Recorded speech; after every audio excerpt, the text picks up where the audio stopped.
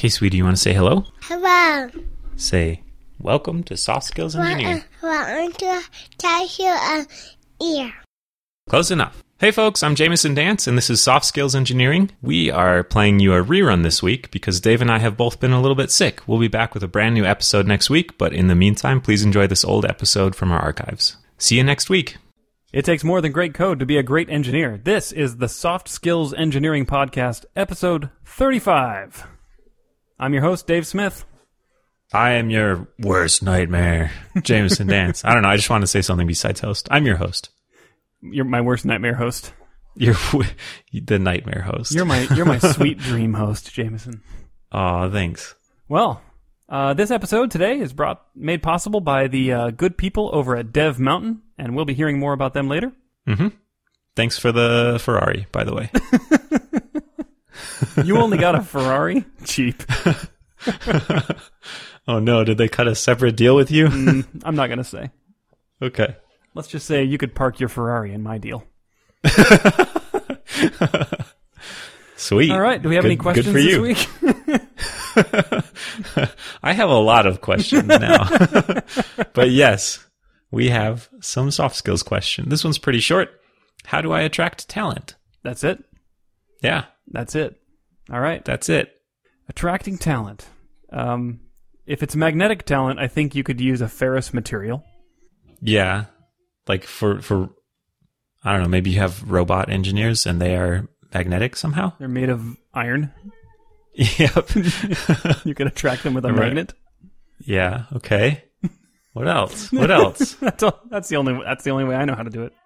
Okay. I mean, children and also myself are very attracted to sugar. You can use sugar to attract talent. And ants. Wait, do you have ants? Do you have to attract the talent, or do you have to attract the person who has the talent? Oh yeah, what if you this sounds like the plot from a children's cartoon in the 80s. What if you just steal all the talent and you put it in a ring and you wear the ring? That might work. Besides that, well, Dave, you should give your cred. You have a lot of you have a pedigree about this, and I want to hear it so I know how much attention to pay to the stuff you say. Well, if you have to ask how much attention to pay to me, I think you already know the answer. So I've been interviewing and hiring engineers. Well, okay, I've been interviewing engineers for the last 15 years, pretty much solid. I've been formally making offers and hiring engineers for the last 2 years, which means I was kind of the final decision maker. And I actually made the offers and stuff. And I've grown teams from like 25 engineers to over 100, and at one company, and then from about 3 engineers to about 30 at another company. So I've definitely seen my share of talent coming into teams. Yeah, I've been involved at a much different level. I've been interviewing engineers for most of my career. I haven't been as much on like the side where I'm solely responsible for building the team, kind of like you were. But I wouldn't say I was solely responsible, by the way. It's just... You carried that team on your back. Okay. Well, you know what I mean. And I've also just kind of recruited and referred a lot of people as just a regular old employee trying to get people I want to work with to work there. So the number one thing I think you need to do to attract good engineering talent is you actually have to make it a great place to work. You just can't fake that. And like that's number one. So if you have if you work for a really terrible company and you're like, how can I attract talent to come work with me in this awful situation? There's no advice I can give you. Actually, no, there is one piece of advice. It's the same thing we always fall back to. Quit your job and get a new one, and then attract talent to that other job. Yeah. I just want the salt mines to be a little less lonely, though. Is that too much to ask? Yes. Okay. Oh boy. So that's like the big underlying foundational point is that you have to make it a good place to work. Mm-hmm. And then, there are many other points that lead from that. And that's probably the hardest thing to achieve, but because first of all, it takes like full buy-in from the company, not just engineering, but like the whole company has to be in on that. And secondly, because it actually means different things to different people. You know? Yeah. Like Jamison, for example, he requires a ball pit. I do, and that turns a lot of people away, believe it or not. Not everyone is... not everyone's there yet. Not everyone's on the next gen. Yeah. I'm over switching JavaScript frameworks every year. I switch which perk is required every year. That's a good point, though, to talk about perks a little bit. There are all these trappings of a good place to work. Either they just kind of acquired the notion that, like, oh, if you have a ping pong table, that means you're cool, or if you have great snacks, or a chef, or someone that does your laundry, or I don't know. There are all these kind of they're very easy to put into place, and they're very visible, and so they often get identified as things that make good culture, things that make a place great to work. And I was kind of like grumpy about them, and I've mentioned this before that they can be distracting, and some people find them annoying and whatever. But you said something really interesting before the show about how they reflect kind of an underlying desire. Do you remember what I'm talking about? Yeah, I think they can be a signal of good things happening at the company for engineers because they can indicate that a company is willing to put their money where their mouth is. You know, if they say, hey, we want to make this a great place to work for engineers, but then they don't invest money into that, because really at the end of the day, business only speaks one language, and that's money. Anything else has no meaning to the business as far as like actually expressing its desire to do something for you, you know? So it's like, yeah, we want it to be a great place for engineers, but we're not going to invest in any perks of any kind for you. That may or may not be a bad signal, but if they do say, yeah, you know what, we're going to have some nice things for you here at the office, that says something. It's not necessarily 100% predictive, but it at least says something. My hang up with them is it's so easy to have a terrible place to work that also has a ping pong table. They're so superficial that if you use them as signals for good culture, it's really easy for people to fake that signal. Yeah, it absolutely is. And I recently took a job where there are basically no in-office perks. Like there's no ping pong table, there's no treats, there's no doggy kennel grooming station. Yeah, no stand-up pup that comes to all your stand-up meetings. He's a scrum service dog. How can you live without your service dog? So I think no, service dogs are a real thing. Scrum service dogs are not a real thing. So I think that the absence or presence of a ping pong table or a pinball machine or candy is really no indicator at all. But it might. I guess that's kind of the opposite of what I just said. Basically, the presence of those things might indicate good things, but they might not. So I guess what I'm saying is they really can't. You just can't use them as a decision maker. Yeah, I'm a little jaded by them because I've seen companies that are not places I would want to work use them to counterfeit cool and what makes me sadder is it sometimes works and convinces people, but I don't know. Yeah. But I don't know. I enjoy to ping the pong every once in a while too. I've been known to ping a pong in my day.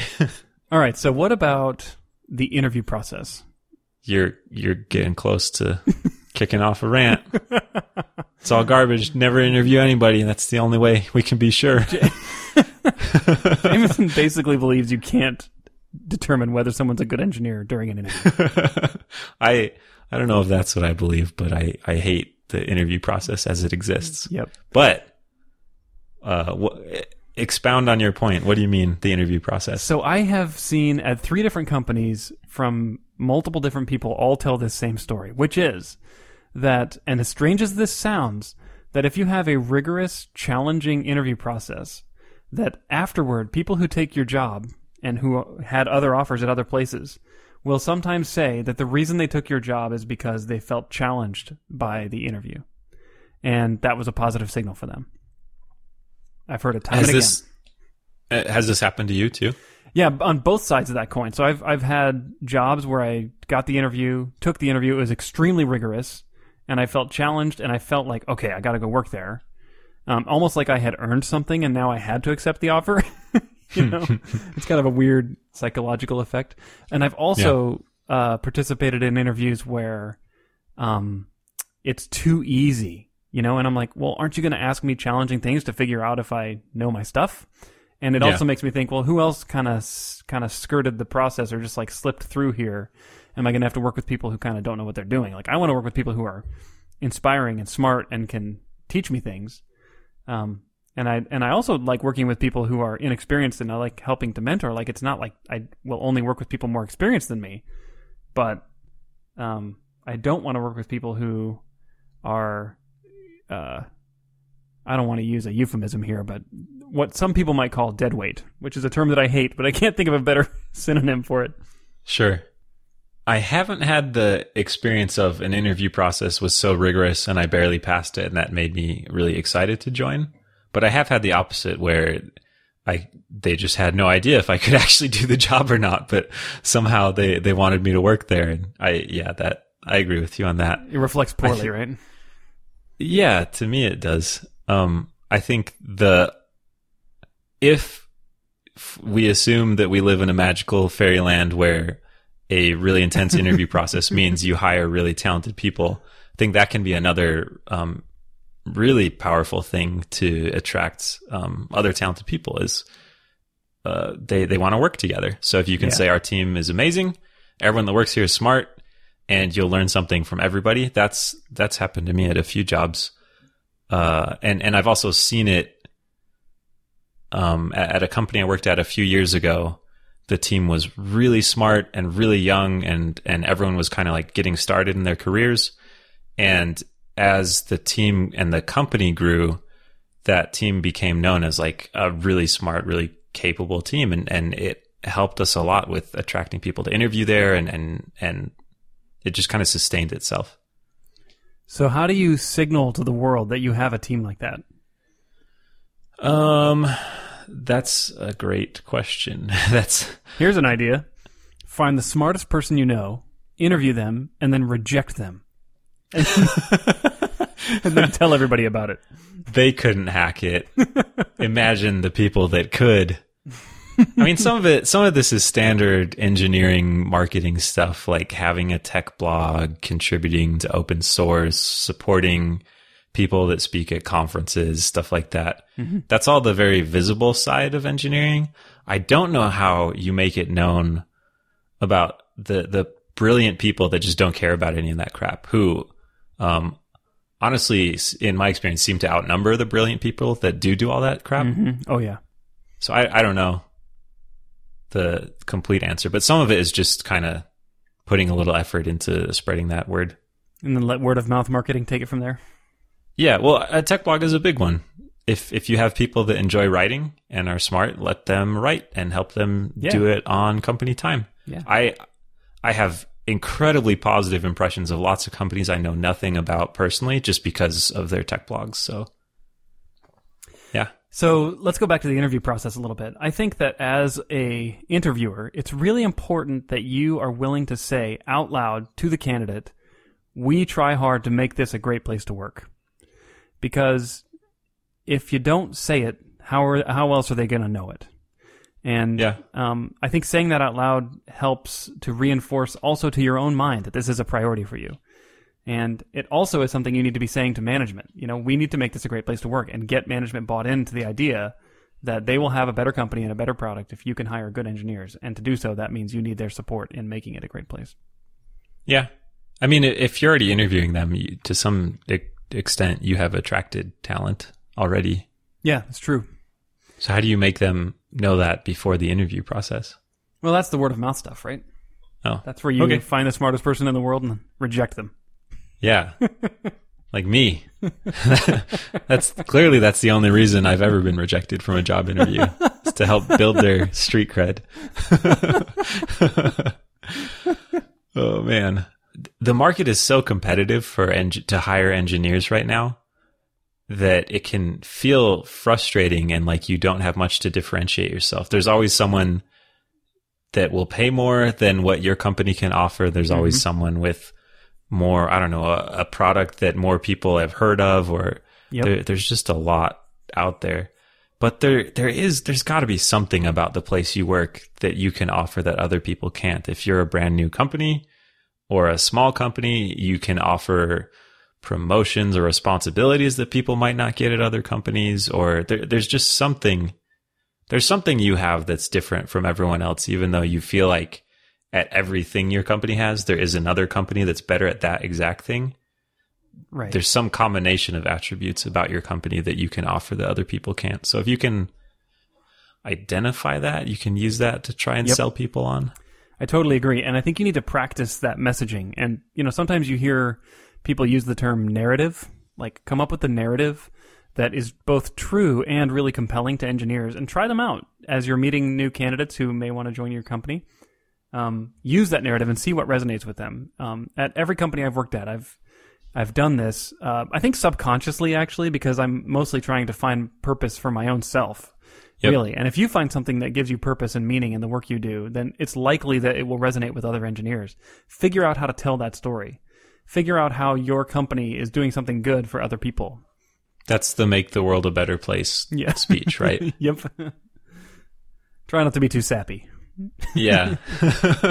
Actually, I don't know. I actually do get pretty sappy when I tell these stories. And do you? I'm a little cynical about how my company that builds a microsecond ads auction market makes the world a better place or whatever. There's a lot of companies that make money a better money. I don't know.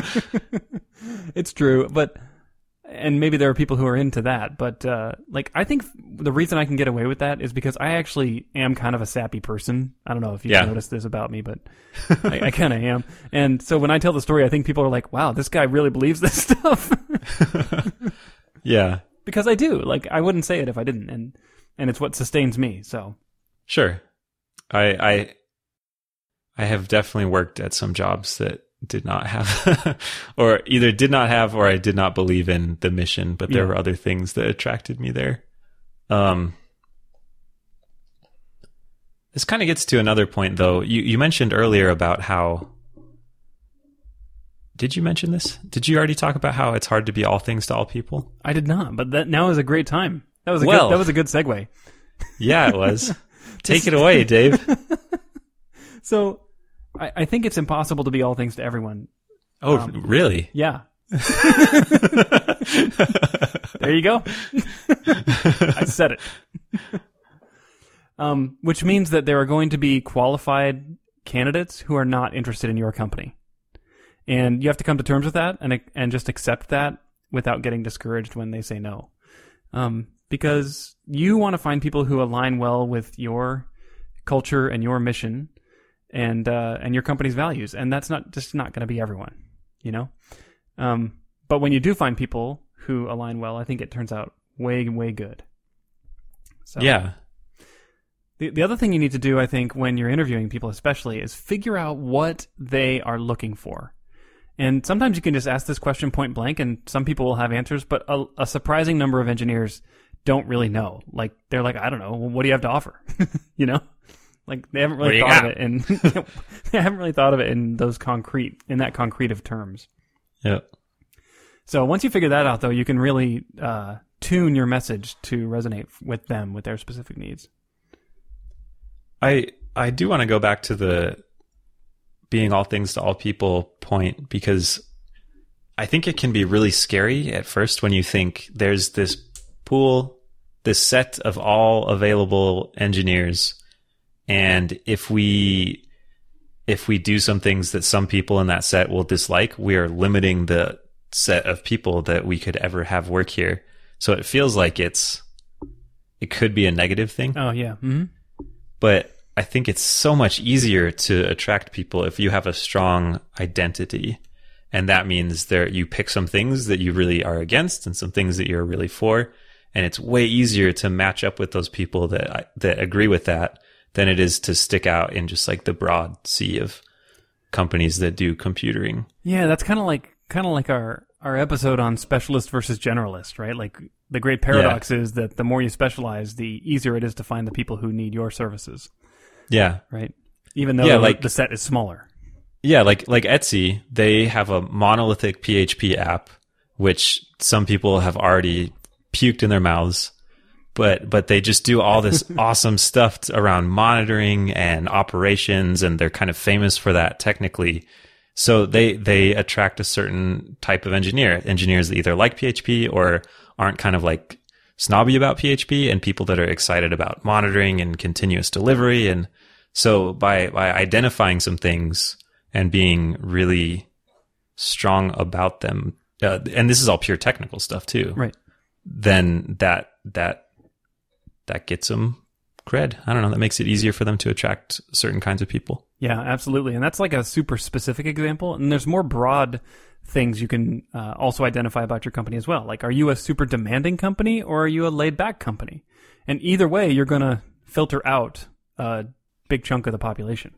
Yeah. Right? Yeah. Do you like competition? Do you depend more on collaboration? Do you do remote? Do you expect everyone to be in the office and you have kind of defined thoughts about why that's better? Or yeah, there's a lot of ways to create a culture and then kind of enforce that.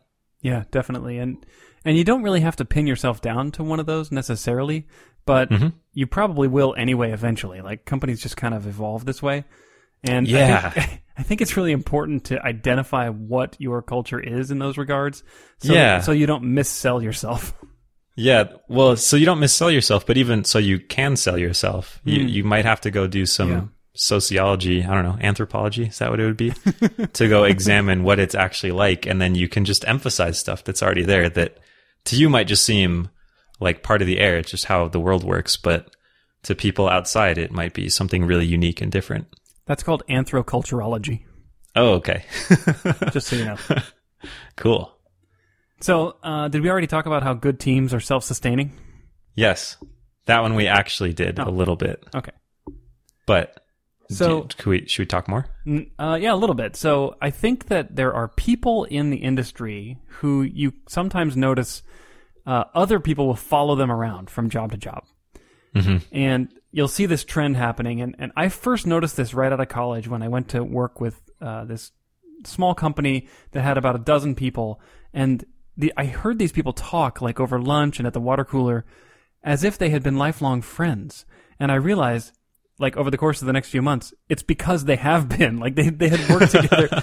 They had worked together at like 5 companies over 25 years. And, you know, they had a few years apart and then back together, you know. And it was like, I think they had like 1 or 2 ringleaders where wherever they went, the rest of the guys would follow. Right? Yeah. And I say guys because this happened to be a cohort of men. So, if you can find people like that who have both a good reputation for being a good engineer and who other engineers like to follow, it can be a real gold mine for attracting talent. Yep. I've seen that exact same thing happen. Some of it is explicit where people are like, this person left and went to this job. I want to leave and go to this job too. And some of it is just a little more slow and diffuse where they just kind of reach their tentacles out and, and bring people in. But yeah, I've definitely seen that. Also, from another story from my own experience is that sometimes you'll hit all the right points and you'll think you've got an engineer who's going to come work with you. And then they'll express or they'll just say no at the final moment. They'll be like, nope, I'm not going to come. And to me, like, this is the final, well, it is the final chance you have to attract that engineer and convince them that they should join your company. Now, by the way, I would never advocate for convincing someone to join your company if you actually believe it's not the best thing for them. That's probably an important point we should have made first, which is don't try to attract people who you don't think it's in their best interest to work with you. Sure. But what about that sweet referral bonus? Oh, man. Oh, I've got stories about that too. Anyway. A different question. At the last moment, I've had engineers say, no, I'm not going to accept your offer. And that's where it becomes important to figure out what it is exactly that is concerning them. And sometimes you'll be lucky and you'll realize that the thing that's concerning them is actually something that's not valid, or it's maybe a mistaken impression that they got, and you can talk through it with them. But you really need to be willing to talk specifically about engineers' needs if you want them to go all the way through the process and accept your offer. And sometimes engineers like myself shy away from these topics because it's like taboo or something, like, you know, it's almost like the money talk you sometimes don't want to have, right? Yeah. But you need to.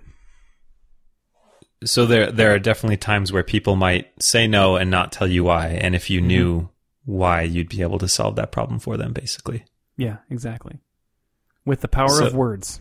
With the magic of words. I thought it would be with the magic of PowerPoint slides that you had prepared. But they would have words on them, of course. So I guess it's the same thing. It's just another medium for the words.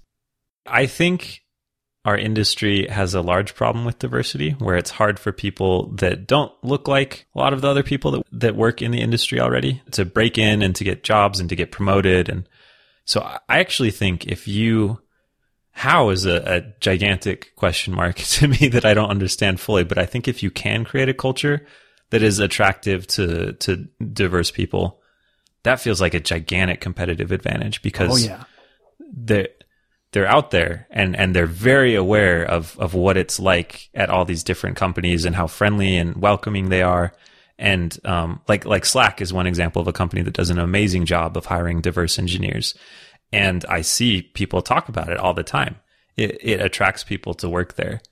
So if you can figure that out and make it friendly and welcoming, I think that's a gigantic advantage that honestly lots of companies do not have and never will have. You mean like they just don't even have access to large swaths of the marketplace? Yeah, there's large populations that have heard bad things about them or feel unwelcome or feel like they don't have a chance to succeed or want to work there but just can't get in the door because of hiring practices or cultural things or just networks of everyone that works there is a white male, and most of those people know white males, so those are who they refer and things like that. So just some of it could just be inertia like that too. Really good point.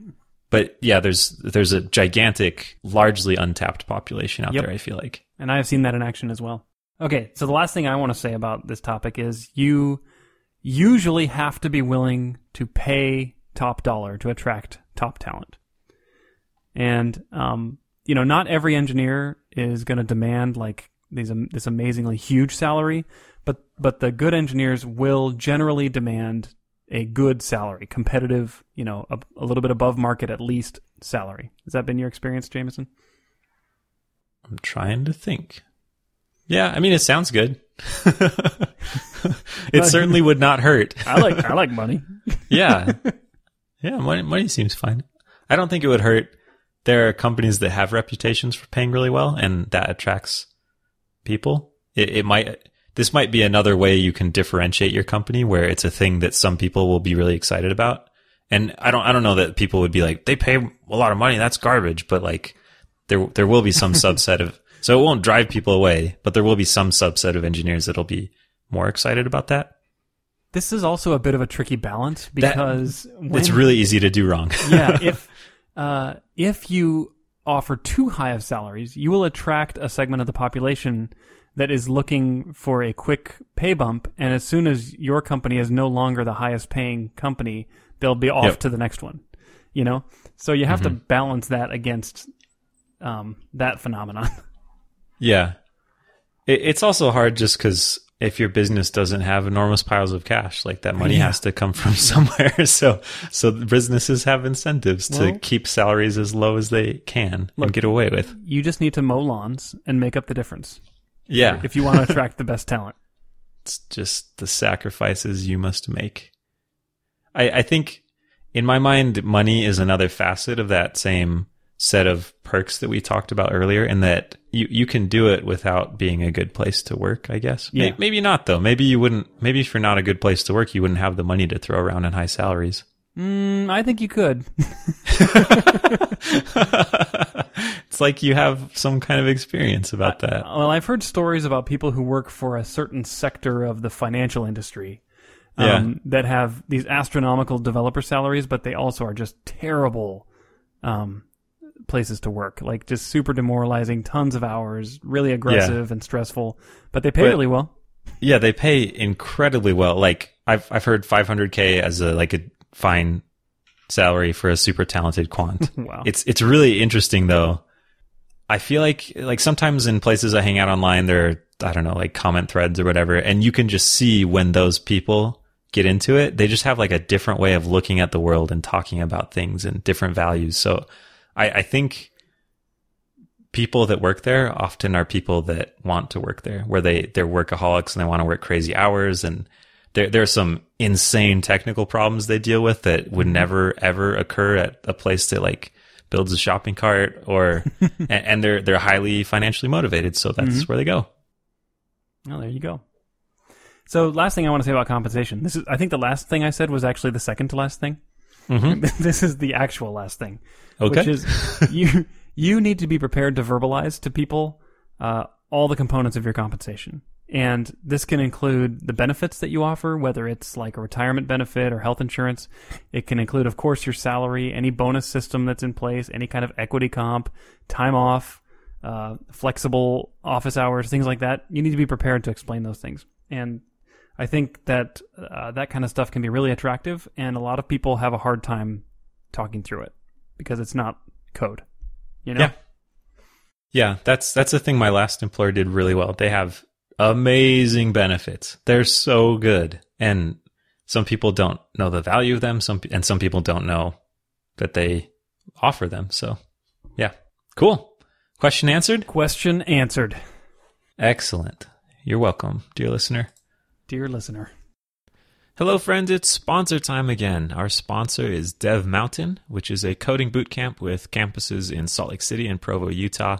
They offer free housing for the full-time students. The full-time program is 12 weeks long, and they do UI, UX, web development, and iOS. They also have part-time classes if you don't have the schedule flexibility to just take 3 months off of life. We're going to go back and talk a little bit more to Barbara Liao, who we've met the past couple weeks. We talked to her a little bit about things that were surprising to her about the development community and just kind of software culture in general. Actually, you know what? That is something that surprised me, was how Twitter crazy all developers are. Yeah. Like, I mean, I try to go on there, and I've had a Twitter for a while, but I never posted anything until I became a developer, and I was like, oh my gosh, I am on this all the time. Even if I'm just like lurking, like I don't even really post, but I get all my news from there. Someone today was like, oh, did this come out? I'm like, oh yeah. And they're like, how do you know that? I'm like, oh, Twitter.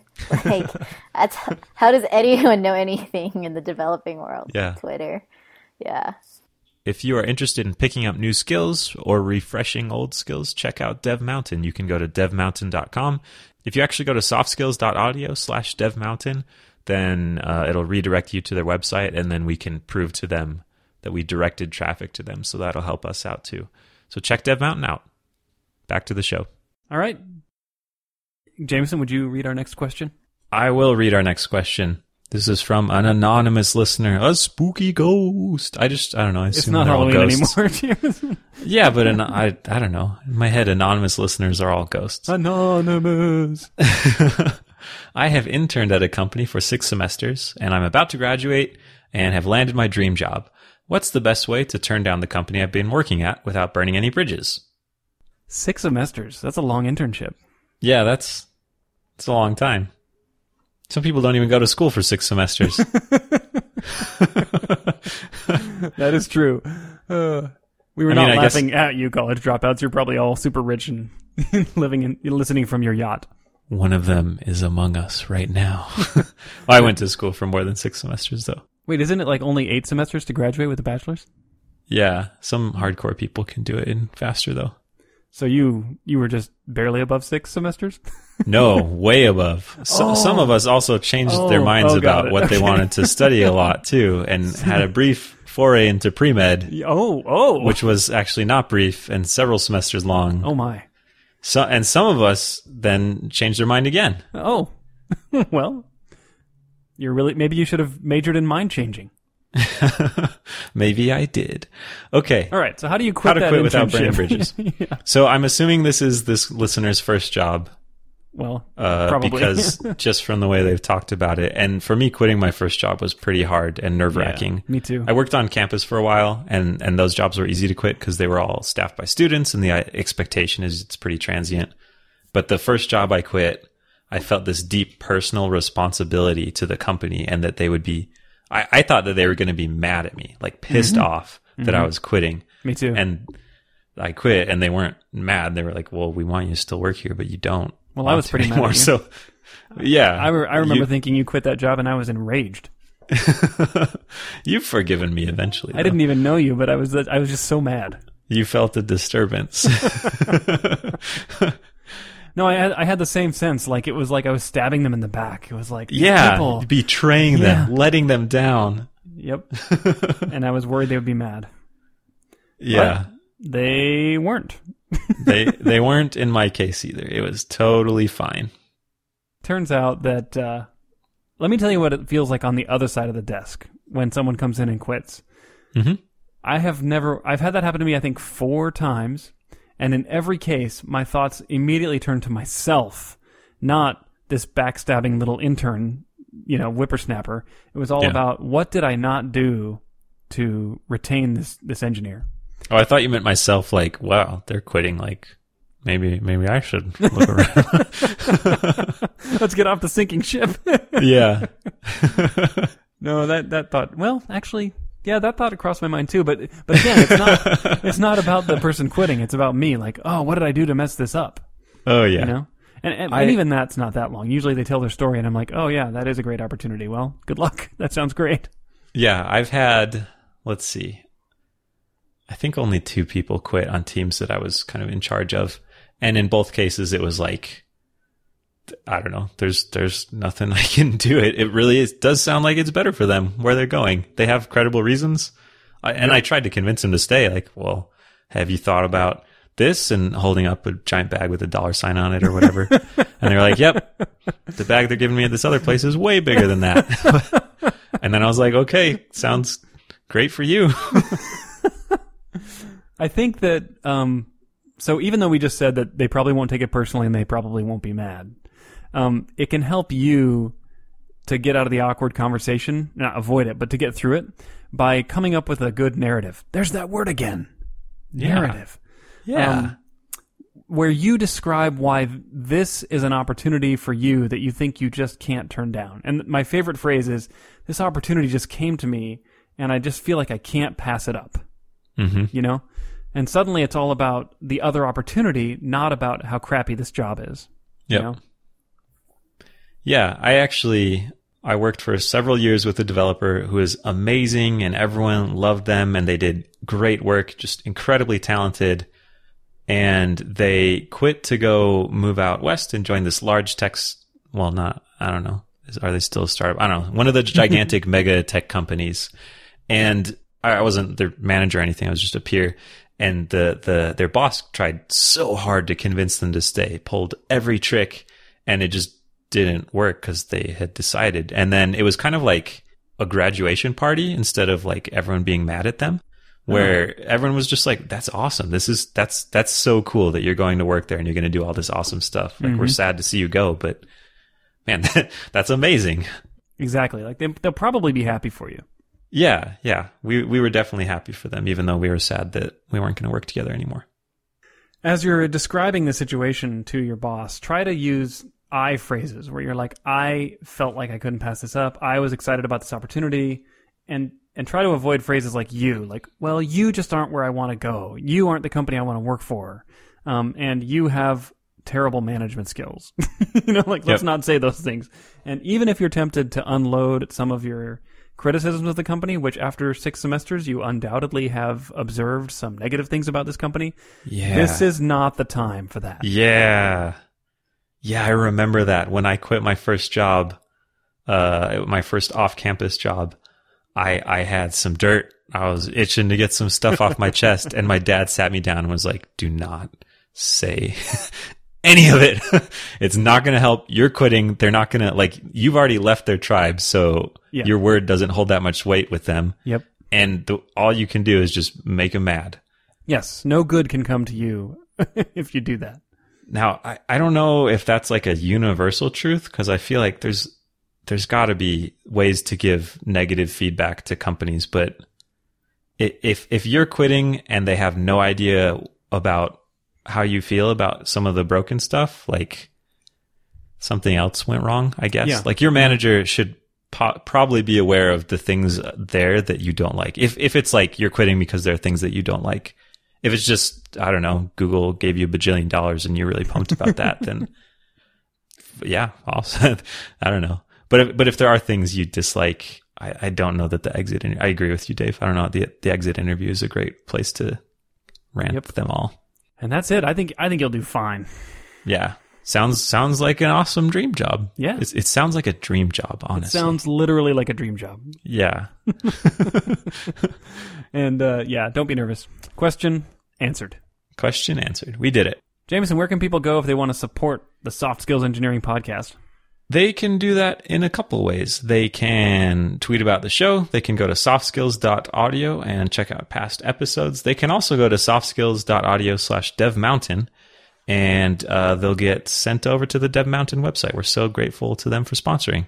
They bought my Ferrari, Dave's giant thing, and soon they're going to buy me something even bigger to make up for what they stiffed me on. So,